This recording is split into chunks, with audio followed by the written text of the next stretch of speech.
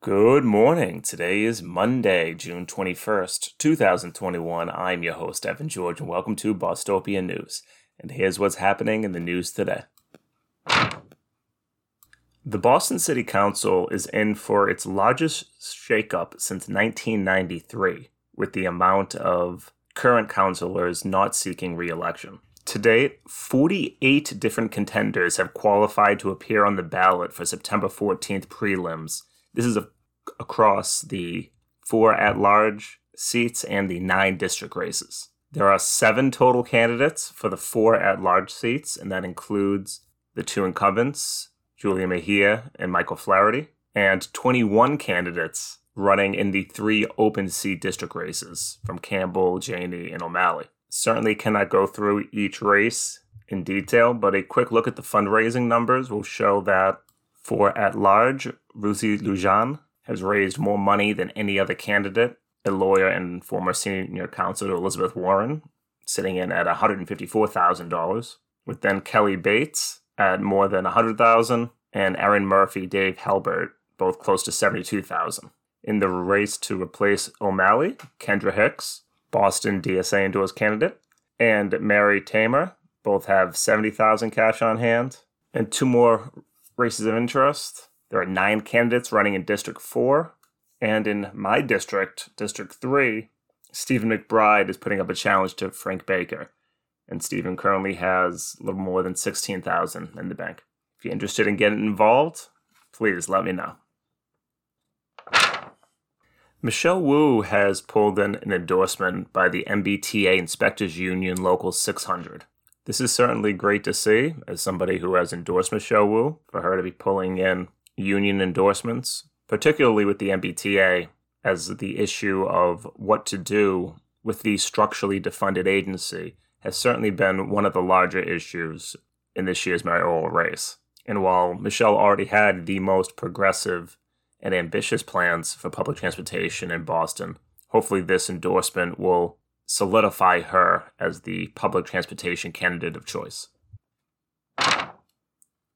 A century-old exemption in state law has allowed Boston to skip a redistricting process to re-examine voter precincts every 10 years. And the result is that the city's fastest-growing neighborhoods, many of them the majority residents of people of color, have been forced to cram into single polling locations, while their peers in the wealthiest neighborhoods of the city enjoy much shorter and more convenient locations. This written up by a great article by Emma Platoff in the Globe.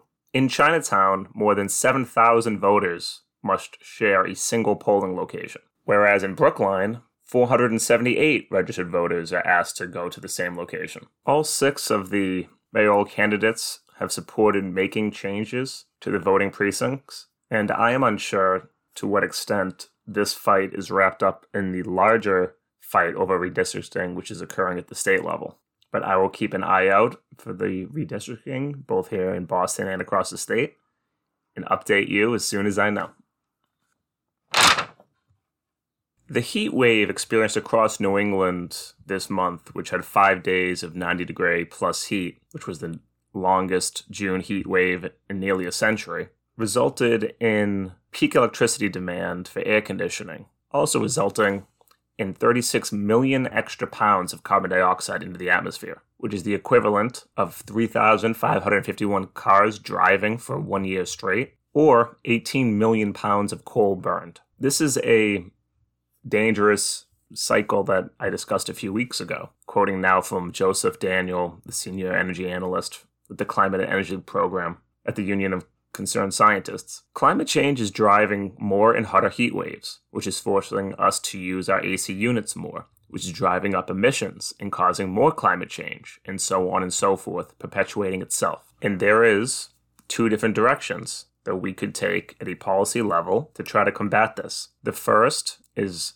in a neoliberal austerity mindset to chastise people, to tell individuals that they must regulate themselves, that it is up to each individual to try to consume less, which I'm telling you now is not going to happen. Similarly, we could just make the price of electricity so expensive that only the wealthy will be able to run their air conditioners to their heart's content, while poorer people will suffer the massive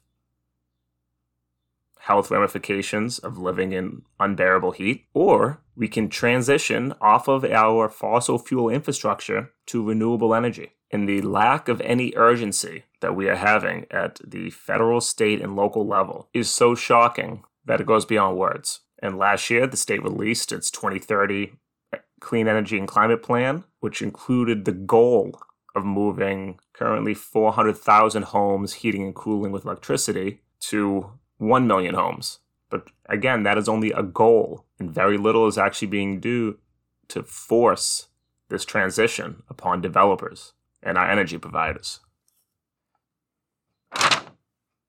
Charlie Baker announced late last week that not a single dollar from the $2.8 billion in federal pandemic relief funding that he gets to allocate will actually be given towards public health programs. Quoting from Mike Hugo, government affairs liaison at the Massachusetts Association of Health Boards, says, "It's a public health crisis that caused all of this federal funding to happen, and now then he wants to turn his back on this. Many local health departments operate without a single nurse, infectious disease expert, or health agent trained in detecting toxic lead in households. And the computer software systems that are used at these local departments of public health are so archaic that Massachusetts lacks the ability to track whether proper food inspections are happening across the state, how many housing complaints vary across regions, and whether those issues are uniformly addressed." This written up by Kay Lauser in the Globe.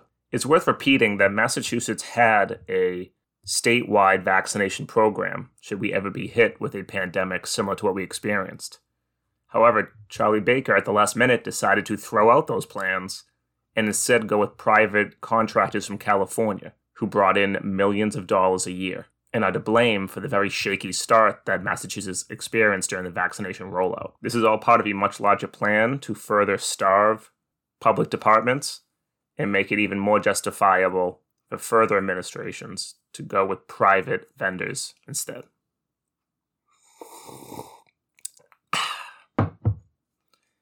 And that's going to do it for today's episode. Hope you all had a great weekend. If you are new to the show, please scroll down, 5 stars, share on social media, and I will be going live tonight at 9 p.m. Take care and have a great day.